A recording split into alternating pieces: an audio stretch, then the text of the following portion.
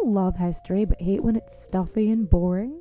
Well, look no further and join me, Katie Charlwood, your friendly neighbourhood social scientist and reader of books, as I delve into unsolved historical mysteries, murders by gaslight, and of course, women who have been misrepresented through all time. On Who Did What Now, the history podcast that's not your history class. Listen wherever you get your podcasts. Are you interested in the parts of history that remain a mystery? Do you want to learn more about the historical myths and misconceptions used to prop up false belief today? I'm Nathaniel Lloyd. In my podcast, Historical Blindness, I delve into all of these topics, sharing puzzling tales from the past and examining hoaxes, conspiracy theories, and misremembered events that provide insight into modern politics and religion. New episodes every 2 weeks. Find Historical Blindness on most podcast players and platforms. It began long ago. 2 young boys in an American town riding their bikes to school and Little League practice. Over the years, the boys became fast friends, united in their love for stories where things would go horribly wrong. Pour yourself a strong beverage and buckle up. You're in the shallow end with Schnebley and Toth. JG, I have to say, you look incredibly rested. Well, thank you. And I'm wondering if it was from taking last week off, the Memorial Day weekend. What did you do for Memorial Day? I didn't do much. In fact, I actually cannot remember what I did. I just remember it was a very odd feeling to not record an episode. I know, I felt like I didn't have pants on, and then I realized that I actually didn't have pants on. Well, because it's Memorial Day. Right, Memorial Day, and there was alcohol involved. So those things happen. What are you going to do? You live, you learn, you move on. I was pleasantly surprised to see that so many people noted the fact that we were gone. And by and large, very few people seemed pissed off about it. It was a very social kind of you guys deserve it. Thanks. Hope you're having fun and look forward to a new episode next week. My favorite comment was because we replayed episode number 6, and it was a subscriber who said something like, "I can't wait till JG and Lindsay are back because those 2 guys who filled in just sucked." That's the spirit. I love that. Yeah, you definitely understand the feel of the show. I was appreciative that people weren't pissed that we took a week off. In fact, I detected almost a sense of relief on their part. I think that's what it was. Yeah. Praise God, I don't have to listen to those 2. Yeah, boy, they suck. Our story this week, our shallow end story, takes place in a town called Wangaratta, Australia. I think I'm pronouncing that correctly. You said Wang. I did say Wang, didn't I?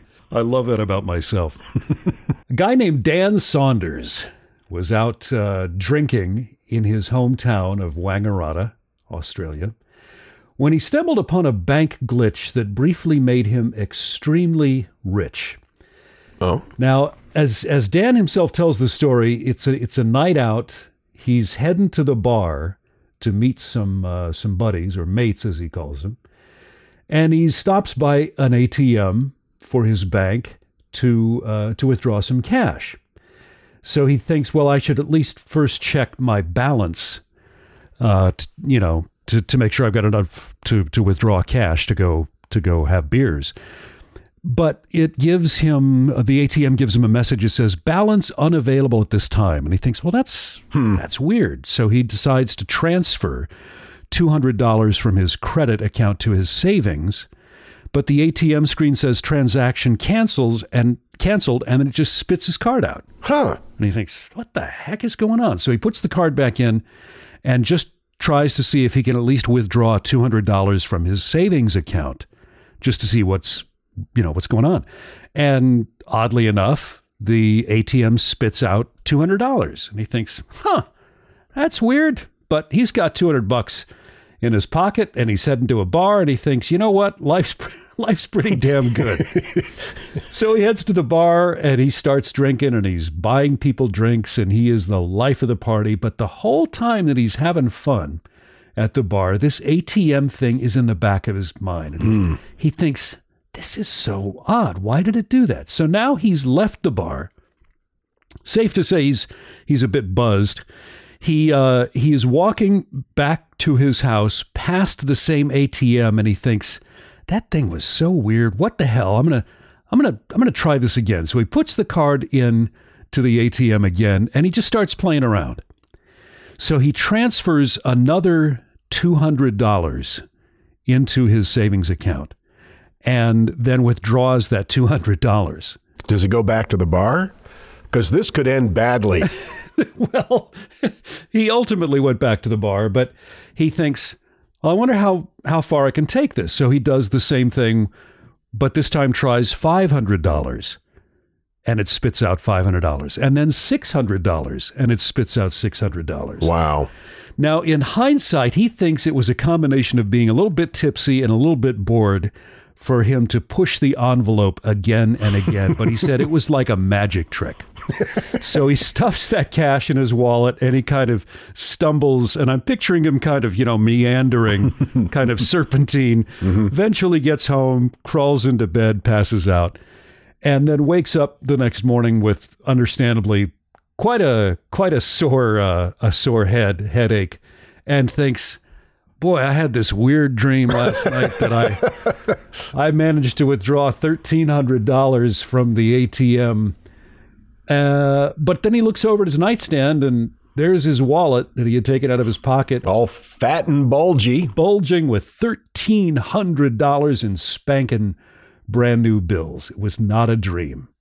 So he thinks, all right, I got to figure this out. I got to come clean with the bank. I don't want to get in trouble. He calls the bank and says, hey, I need to get a balance on my savings account. And they say, yeah, you are minus $2,000.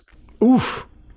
And he thinks, okay, so there's obviously some kind of lag between what the ATM gave him and what his bank balance is, which means that whatever he spends, he can cover it by doing a simple transfer every night between his credit account and his savings. In a sense, he has discovered how to create money by doing this little transfer trick, but it only worked between 1 and 3 in the morning. And he realizes, okay, the ATMs must go offline. Okay, so this, he has discovered, is his own personal little Ponzi scheme.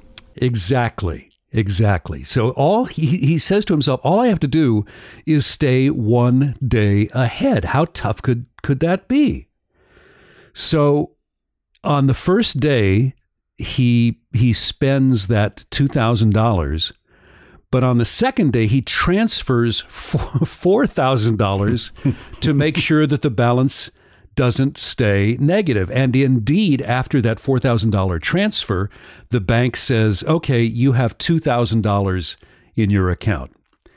So all he has to do is transfer money at night and then reverse it one day later. Now, if you stay ahead of that reversal, he says, by doing another one, you could trick the system into thinking you had big money. So he does this game for quite a while, and one day he walks into the bank to get his official balance, as it were. And this is the first time he says he realized that people with money just get treated differently, because when he walks up to the teller, she's, polite, but not especially kind or effusive or overly impressed with him. Mm-hmm. But then she calls up his account. He slips his ATM card or his whatever credit card or bank ID across the counter, and she punches it in, and he says her whole demeanor toward him changes in an instant. And he later wrote, she was suddenly in awe of me. I was this guy who had huge money. And he says, that's what it's like. People change their thinking about you and change their demeanor when they think you're really wealthy. And she smiles at him It looks kind of like she's almost flirting with him. And she says, Mr. Saunders, your balance is almost exactly $1 million. Oh, my God. Can you freaking believe this? Whoa. So he thinks, and he says, oh, okay, thank you very much. And he withdraws a boatload of cash, goes back home, gives his wife $1,000 and says, here you go. Here's $1,000. And he goes back to that same bar and buys a few rounds of drinks for his friends. I'll bet he did. I can't say that I would do this because I think I would be scared to death of getting caught.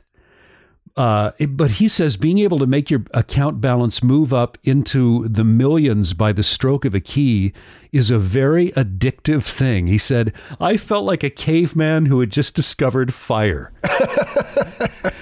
And again, he notices how the aura of money changes the way people interact with him. And he says, if a guy realizes you've got a lot of money, he's suddenly going to pitch an idea to make even more money. And with the opposite sex, with women, he found that they seemed to find him way more attractive than before. Sure. Right? When he was just a regular guy.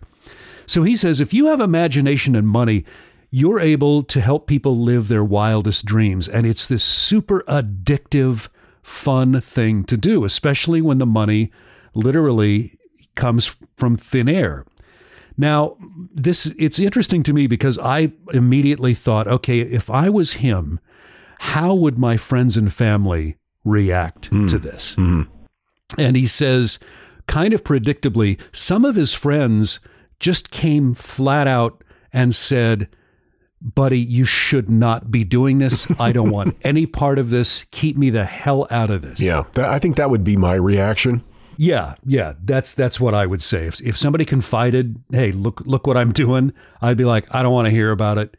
And I really think you should stop this before this gets out of hand. But he says most of his friends didn't say that. In fact, most of them were like, okay, you're that kind of guy who likes to ride the wave. I get what you're doing. I'll come along for the ride with you. And then the last group, it was a group of thirds. The last group was the weirdest because he said they were actually egging him on, saying, you can do this, you can do that. Keep pushing the envelope, see how far you can take this. Now, he didn't tell his family because he knew they would have been, you're going to get yourself into trouble. What the hell are you doing? We're going to turn you in for your own good.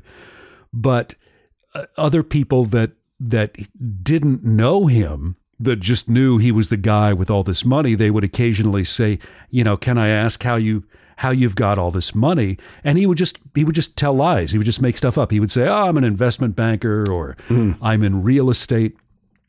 He said he said heaps of different things because he was meeting a lot of people all the time. And it was basically just one-liner. By and large, people who thought he was rich really didn't care how he got the money. They just knew he was rich and that they were probably going to, be a benefactor in some way, either buying him drinks or whatever.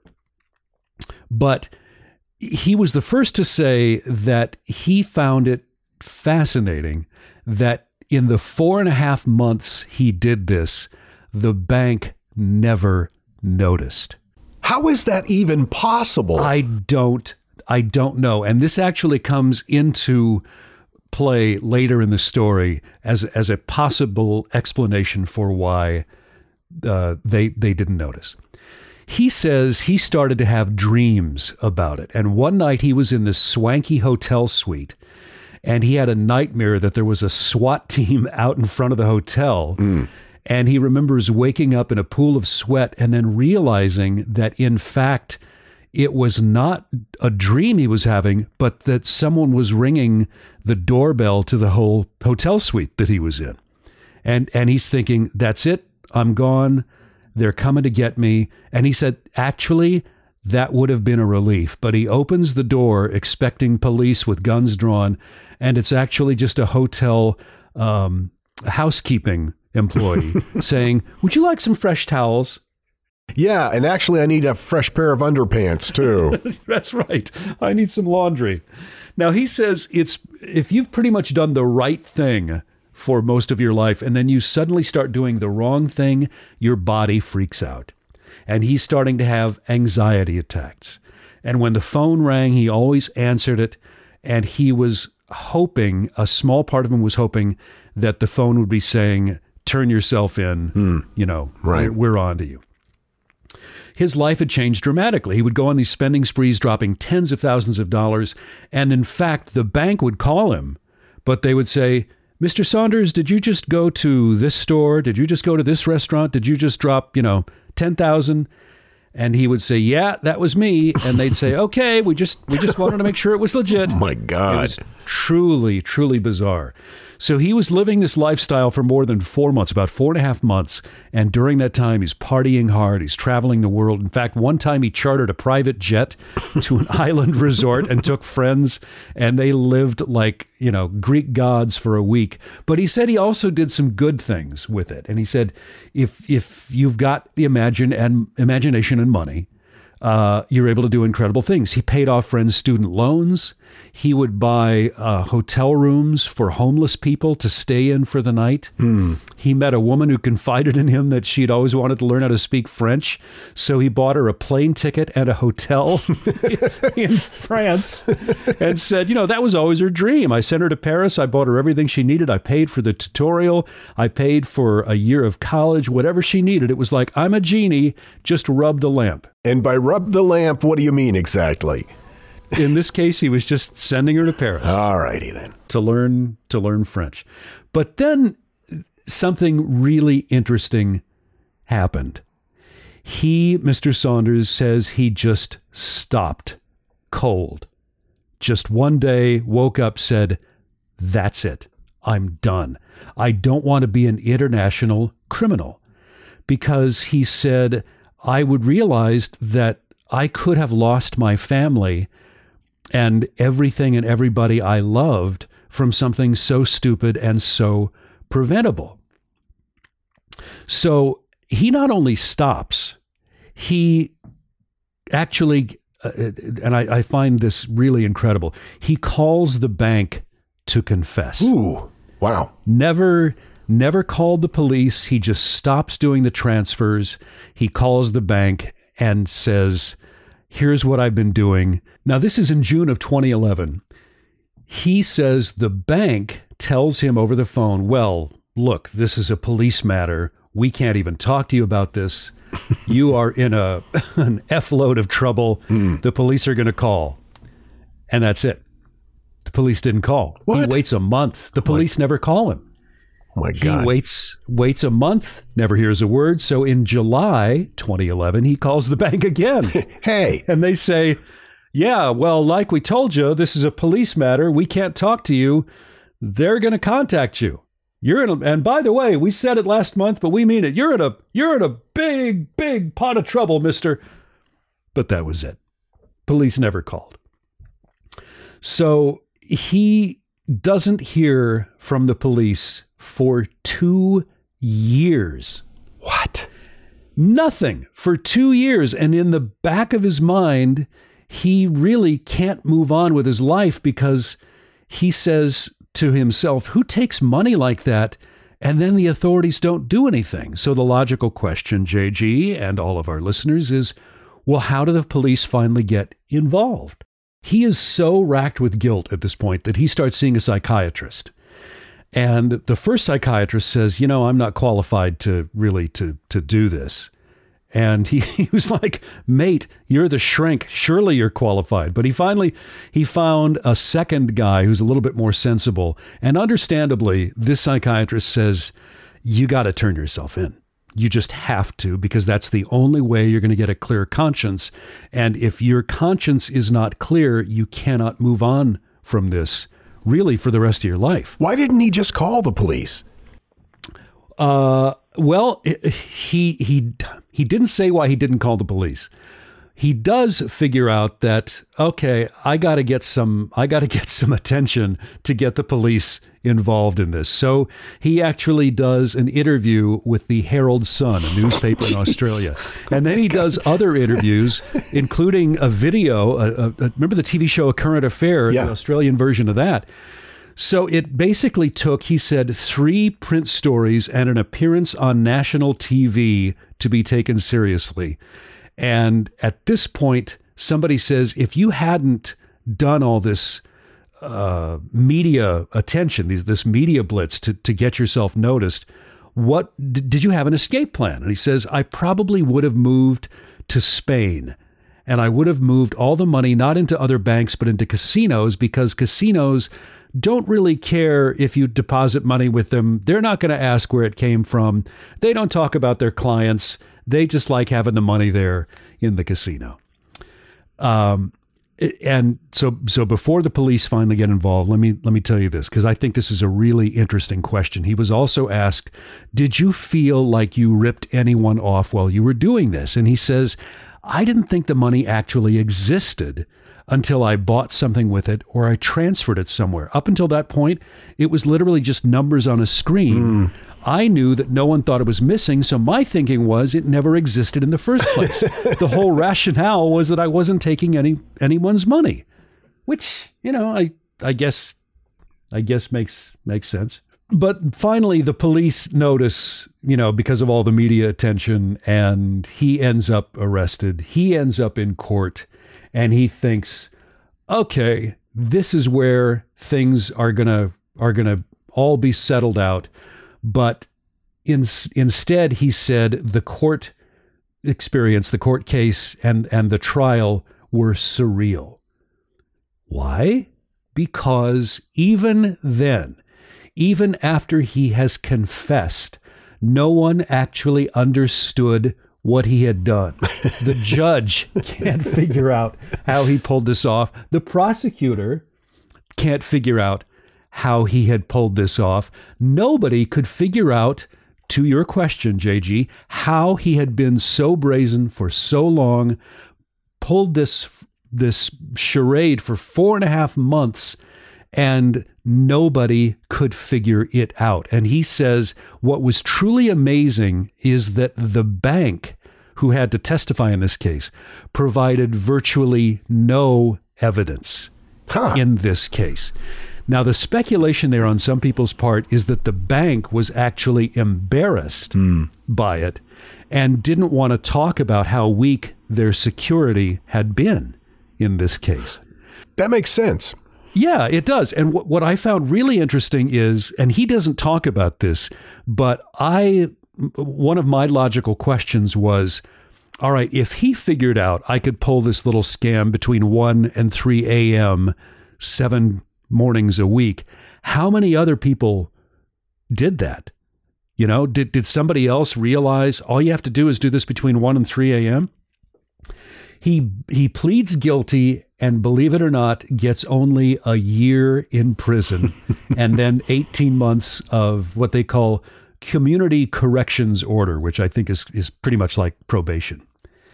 But he ended up doing just a year and then 18 months probation. He wrote a book about it, and believe it or not, this is being made into a feature film. It's in pre-production right now. It's called Cash Out.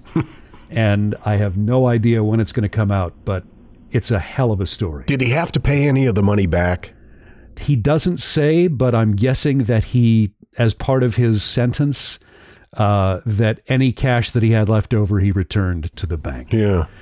This was a listener suggested story, a listener named Samantha, and the details came from Vice, Newsweek, and Unilad.com. That's amazing. Because I'm thinking, if he had to spend a year in prison, but he got to keep the $1 million, that's a pretty good trade. That's a small price to pay for $1 million out of the sky. I would think. Plus, it would be considered a white-collar crime, so you'd be in one of those country club prisons.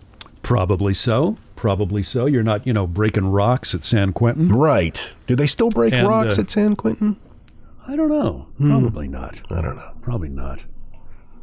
I was thinking actually maybe more like Shawshank, but they didn't actually break rocks. They just had to tar the roofs, right? Andy broke rocks, but it was intentional. Yeah, he did. To make chess pieces. Anyway. We should do a whole episode on Shawshank. I wish we could Wish we could. You could probably do a whole podcast on Nothing But Shawshank. There probably are several podcasts. There probably are. Yeah. On Shawshank. That is absolutely one of my favorite movies of all time. You know what's interesting about that? I avoided that film for years because prison movies always wigged me out. And it was my wife years ago who said, I can't believe you've never seen this. This movie is going to turn into one of the top 5 films of all time. And damned if she wasn't right. I hate when she's right. But it's now, I probably watch it once a month. It'll be on cable, and wherever it is, I'm in for the final, to the very bitter end, because of that final scene with I guess I shouldn't. Yeah, don't spoiler alert. Yeah, no, I know what you mean. That final scene with the two heroes coming together is just, it's just so incredibly delicious. And there's also there's a Robin Hood thing. There's a comeuppance. Yeah. It's one of those films that, I think you alluded to this, wherever it is, if I find it on cable, wherever it is in the movie, I'm in. I can just drop in no matter where it is. And the opening scene or even just the last 5 minutes, I think I'm in. Stay tuned for more movie reviews on the shallow end. When Johann Rall received the letter on Christmas Day 1776, he put it away to read later. Maybe he thought it was a season's greeting and wanted to save it for the fireside. But what it actually was a warning, delivered to the Hessian colonel, letting him know that General George Washington was crossing the Delaware and would soon attack his forces. The next day, when Rall lost the Battle of Trenton and died from 2 colonial Boxing Day musket balls, the letter was found, unopened, in his vest pocket. As someone with 15,000 unread emails in his inbox, I feel like there's a lesson there. Oh well, this is The Constant, a history of getting things wrong. I'm Mark Chrysler. Every episode, we look at the bad ideas, mistakes, and accidents that misshaped our world. Find us at constantpodcast.com or wherever you get your podcasts.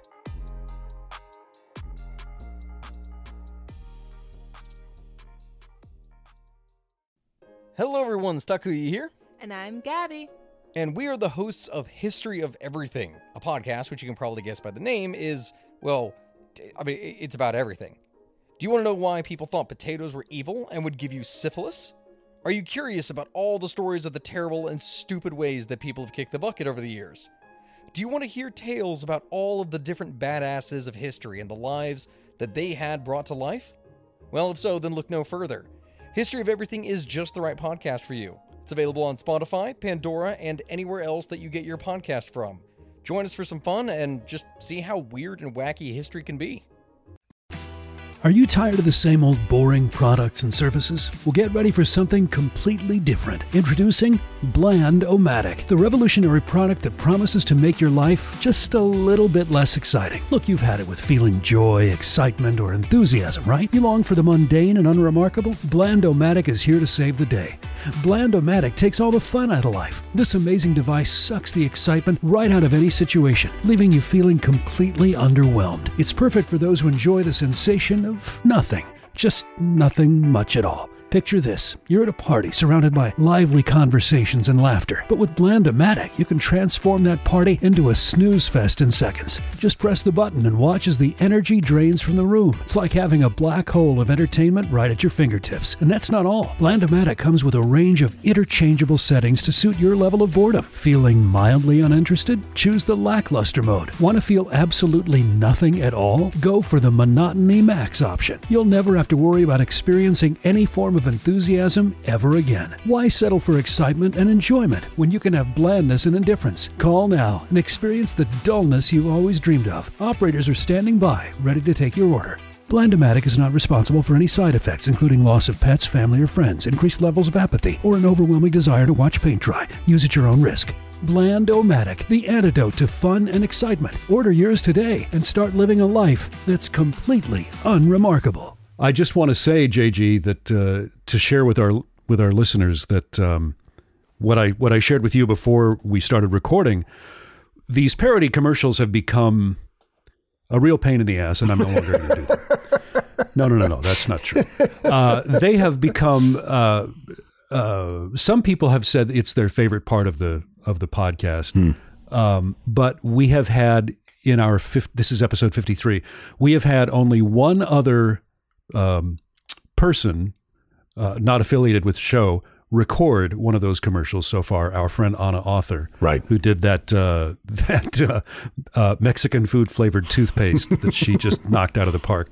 We have a bona fide TV star celebrity who has agreed to voice one of our parody commercials if he thinks, and I won't say his name, but it is a he, a very recognizable voice face name, who has agreed in principle to take part in the Shallow End faux commercial, depending on if the copy is any good. Yeah, so I'm very, very excited. And this is somebody that we all know and love, and it would be so great. So the pressure's on, Linz, because he said he'd do it if it's funny. So if it's funny, right. If it's funny enough. Funny enough, yeah.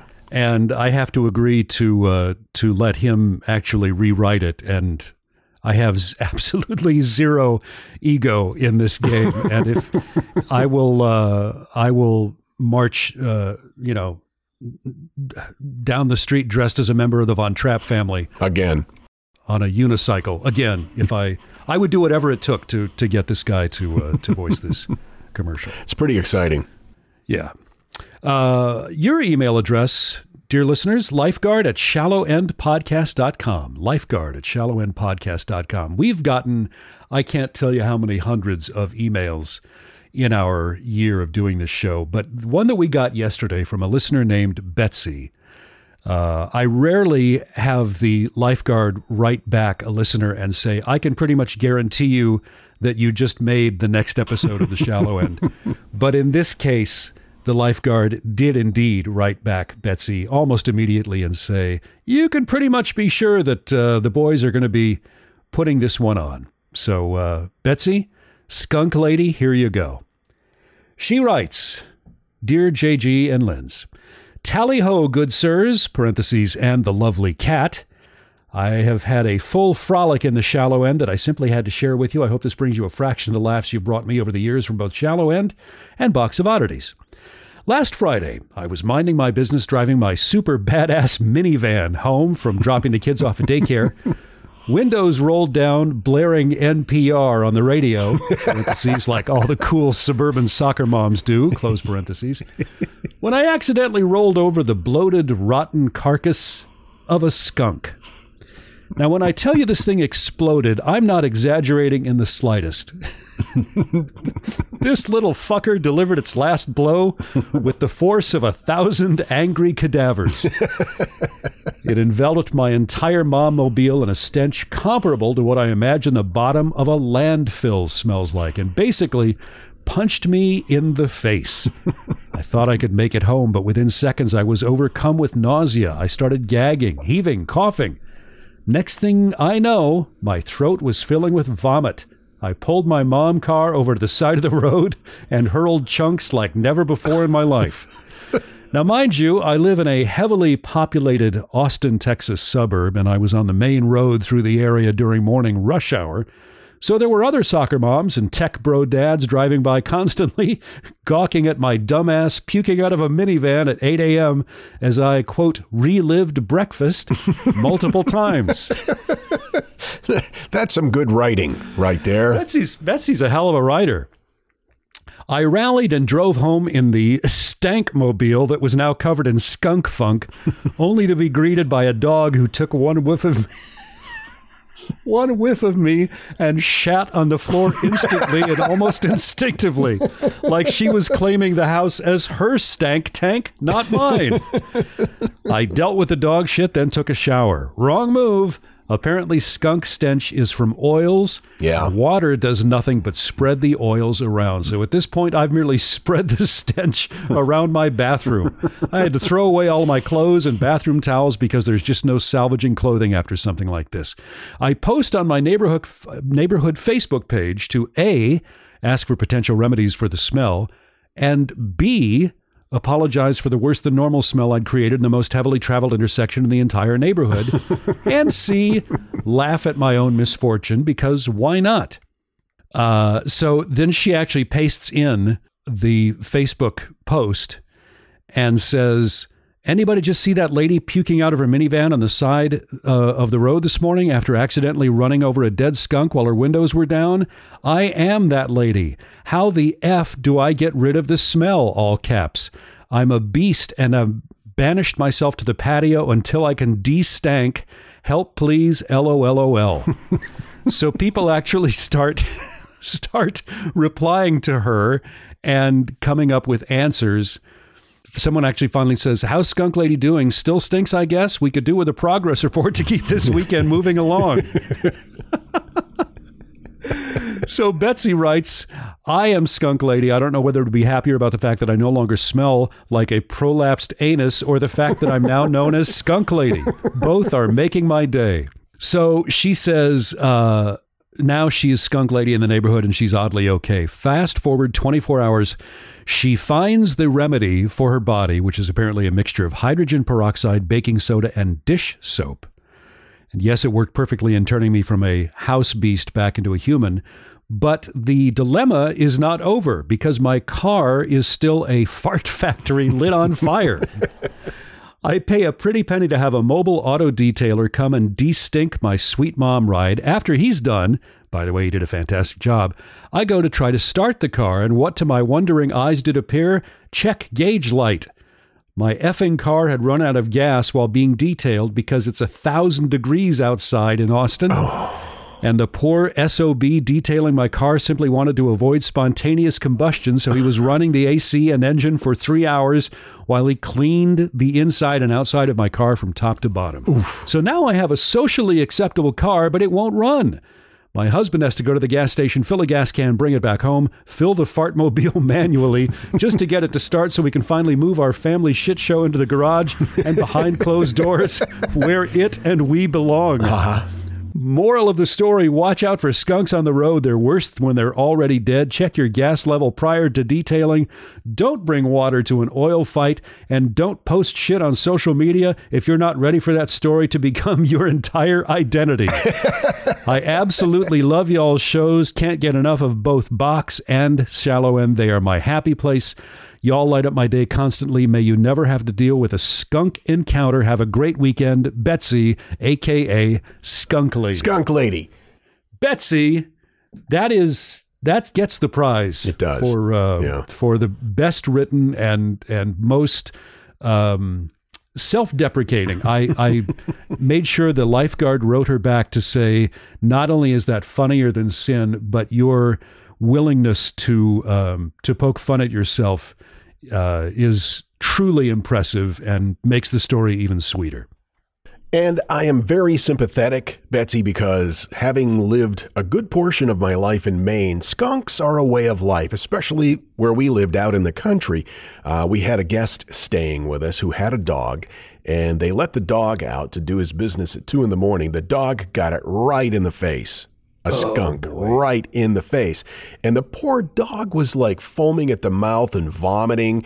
And so instinctively, our house guest brought the dog inside. No. And before they could even tell us what had happened, we were awoken from a dead sleep. Kat and I shot bolt upright in bed. Seriously, just from the smell. Yes, we immediately knew what had happened. We immediately dressed ourselves, got in our vehicle, and we were gone within a minute and a half. We went in and slept at the radio station where we worked.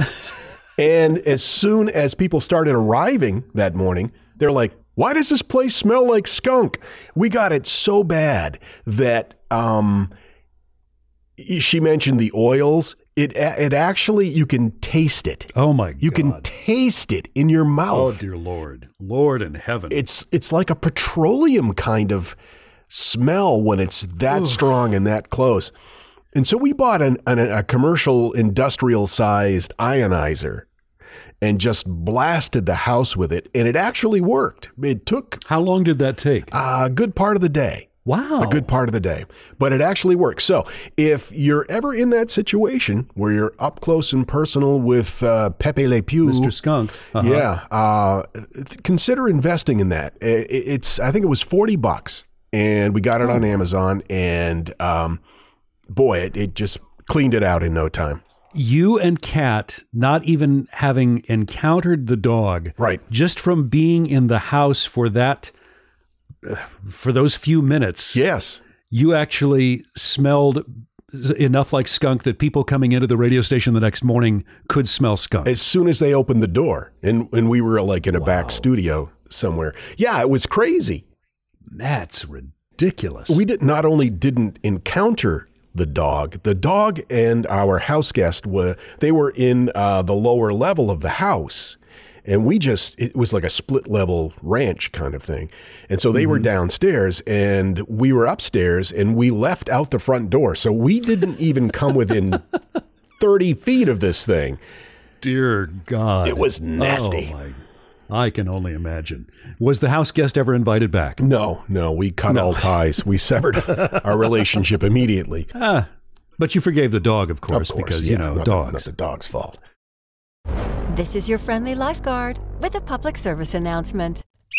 Stay out of the fucking deep end. You're in the shallow end with Schnebley and Toth. All right, I got a story for you. Are you ready? Hit me with your story. It was 2021 in a quiet Midwestern suburban part of Tulsa, Oklahoma. Loves me some Tulsa. It's known more for its sweeping plains and friendly neighborhood barbecues than a hotbed of criminal activity. What? A peculiar story unfolded one February night in 2021. The tale involves a thief, a tenacious homeowner, 2 bewildered daughters, and a half-eaten bag of delicious snack food. Oh, you had me with the half bag of food. Go on. At the heart of the story, it's a hardworking single mom of 2 high-spirited girls. She's juggling her job. She's got life's relentless demands on her as well. And one fateful evening, the relative tranquility of their ordinary existence was intruded upon by an unanticipated guest.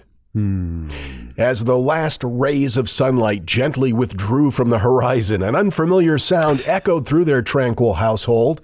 It was the sound of the screen on the window being popped off, and that's not good. Somebody prying it off and climbing into the house. That's not good. Yeah, an uneasy dread fell over Mom. She was concerned for her kids, of course. Before she could even ponder what the odd noise was, the window slid open and she could hear somebody crawling into the kitchen through the window downstairs.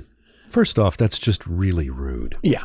So she gathered up the kids, her 2 girls, and moved swiftly to a pre-designated hiding spot. She dialed 911 with trembling fingers, and as her heart pounded in her chest, she could hear this person downstairs. It was a woman later identified as Sharon Carr. She was already making herself comfortably at home. She actually entered the house and behaved more like an impromptu guest than a home invasion person. So law enforcement was informed. By the time the flashing lights of police cruisers painted the streets in shades of red and blue, how's that for some writing? That's nice. The intruder had fled, disappearing into the darkness through the same window that they had entered. The police officers arrive at the house. They find the woman and the daughters in their home, visibly shaken, of course. But they're okay. They're okay. Safe? Everybody was fine. But the kitchen was left in disarray. Weird. The thief was gone, but they had left an odd calling card. It was a bottle of water, still beating with condensation, and a half-eaten bag of Cheetos. Its contents spilling out onto the kitchen floor like neon orange breadcrumbs. Wow. So the police, they combed the house for evidence. And Mom is, of course, comforting her shaken daughters. Another set of officers scour the neighborhood. Again, this is in the middle of the night. I can picture like a symphony of crickets and rustling leaves. So finally they discover something, or rather someone, out of place. In a thicket of bushes, a woman was crouched, seemingly out of breath. Her surprise at being discovered in this peculiar setting was only matched by the officer's surprise at finding her there. The officers ordered the woman to come out of the bushes with her hands up. And at first she was reluctant to do so, but after a few seconds, she was persuaded and slowly got to her feet and emerged from the shrubbery, hands raised above her head. The officers asked her where she had been and what she was doing in the bushes, but before they could answer, their gazes were drawn to her hands, her fingers coated with a suspiciously familiar bright orange dust. On closer inspection, the fluorescent streetlights added an uncanny sheen to her teeth, revealing chunks of delicious orange manna. Yeah. This was clearly no ordinary dust. It was Cheetos dust. It's hard for anybody to say no to the snacky goodness of Cheetos. And it does. It turns my fingers orange, but I don't care. I don't care either. Bring it on. So all of the pieces fall into place. The window, the abandoned snacks, and now a woman with telltale Cheeto fingerprints. The snack-loving intruder had been found, not lurking in the shadows, but hiding in plain sight, her identity revealed by chunks of the very loot she left behind stuck in her teeth. Now, this might surprise you, Linz, but in Tulsa, Cheeto theft is a rarity. So the story of the Cheeto bandit quickly became the talk of the community. The combination of the audacity of the crime and the unexpected identity of the thief and the unusual trail of evidence left pretty much everybody in the area amused. I can well imagine. To the thief's misfortune, it was not her stealth or cunning that marked her out, but her peculiar choice of snack, a detail she had overlooked in haste, I guess. As she was escorted away, the glow of the flashing police lights dancing across her incriminatingly dust-coated fingers, one of the arresting Tulsa police officers told KTUL, quote, "This is a good reminder that Cheeto dust can be pretty hard to get rid of." One can't help but appreciate the sheer absurdity of the situation. A crime, usually a cause for concern and fear, instead turned into a local spectacle, all thanks to those cheesy cornmeal puffs. Wow. The mom ID'd the invader, and that combined with the incriminating orange snack food residue still stuck to her teeth and fingers pretty much made it an open and shut case. I can imagine. Now, it was a frightening ordeal for the mom and the daughters. Of course. Hearing that noise of the screen being pried off and the window opening, I mean, you have no idea. But it was a big relief to them when the thief was caught orange-handed. The saga of the Cheeto thief spread through Tulsa like wildfire. It became the talk of the community. And just because of the sheer peculiarity of the evidence, I pictured like the police holding up a bag of half-eaten Cheetos as an exhibit, telling the media they Cheeto dusted for prints, you know? I mean, in the aftermath, Mom held her daughters a little bit closer. The intrusive event has been a harsh interruption to their peaceful life, but it also proved that they were pretty resilient. They were actually able to think quickly and call law enforcement, and they had a pre-designated place to hide. Despite the fear and the chaos and the uncertainty, this was freaking hilarious. So in time, the window was repaired, the Cheetos were replaced, and life regained its regular rhythm. The residents of Tulsa found themselves chuckling over the incident, shaking their heads at the thief and how she was captured. So our tale comes to a close, leaving with us a peculiar but important reminder. Even in the act of committing a crime, one might want to be wary of the snacks they choose to consume. The moral of the story, I think, really, Linz, is that in the world of small-time thievery, never underestimate the power of your snack foods. Exactly. I was wondering if the incident changed the way the homeowner, the mom, looked at Cheetos. Would she be in a grocery store and see a bag of Cheetos and get some sort of Pavlovian response to? Yeah. I wondered that myself, but then I thought better of it. Yeah, Cheetos still would taste so damn good. Yeah. I'd be like, I don't care. Have you tried the jalapeno Cheetos? I have not. Yeah, I'd go to jail for a year for those. Yeah? Yeah. My source information was the New York Post and KTUL in Tulsa, Oklahoma. The Cheetos Bandit. Love that. And we love you guys for hanging out with us. Please continue to send us your emails. We love them. We've got a back catalog of great stories, but we can never have too many. Lifeguard at shallowendpodcast.com. Story ideas, parody commercial ideas, your comments. And while you're at it, maybe mention this podcast to your friends and family. help continue to grow the show. Yep, we do appreciate it. And until we see you next time, remember it's important you make good choices. Because your life and your orange fingers might depend on it. So concludes another episode of The Shallow End with Schnebley and Toff. We thank you for listening. Oh, be a dear, would you? Please subscribe to this podcast, give these boys a 5-star rating, and think of something nice to say, even if you have to make something up. And visit us online at shallowendpodcast.com. Okay, gotta go.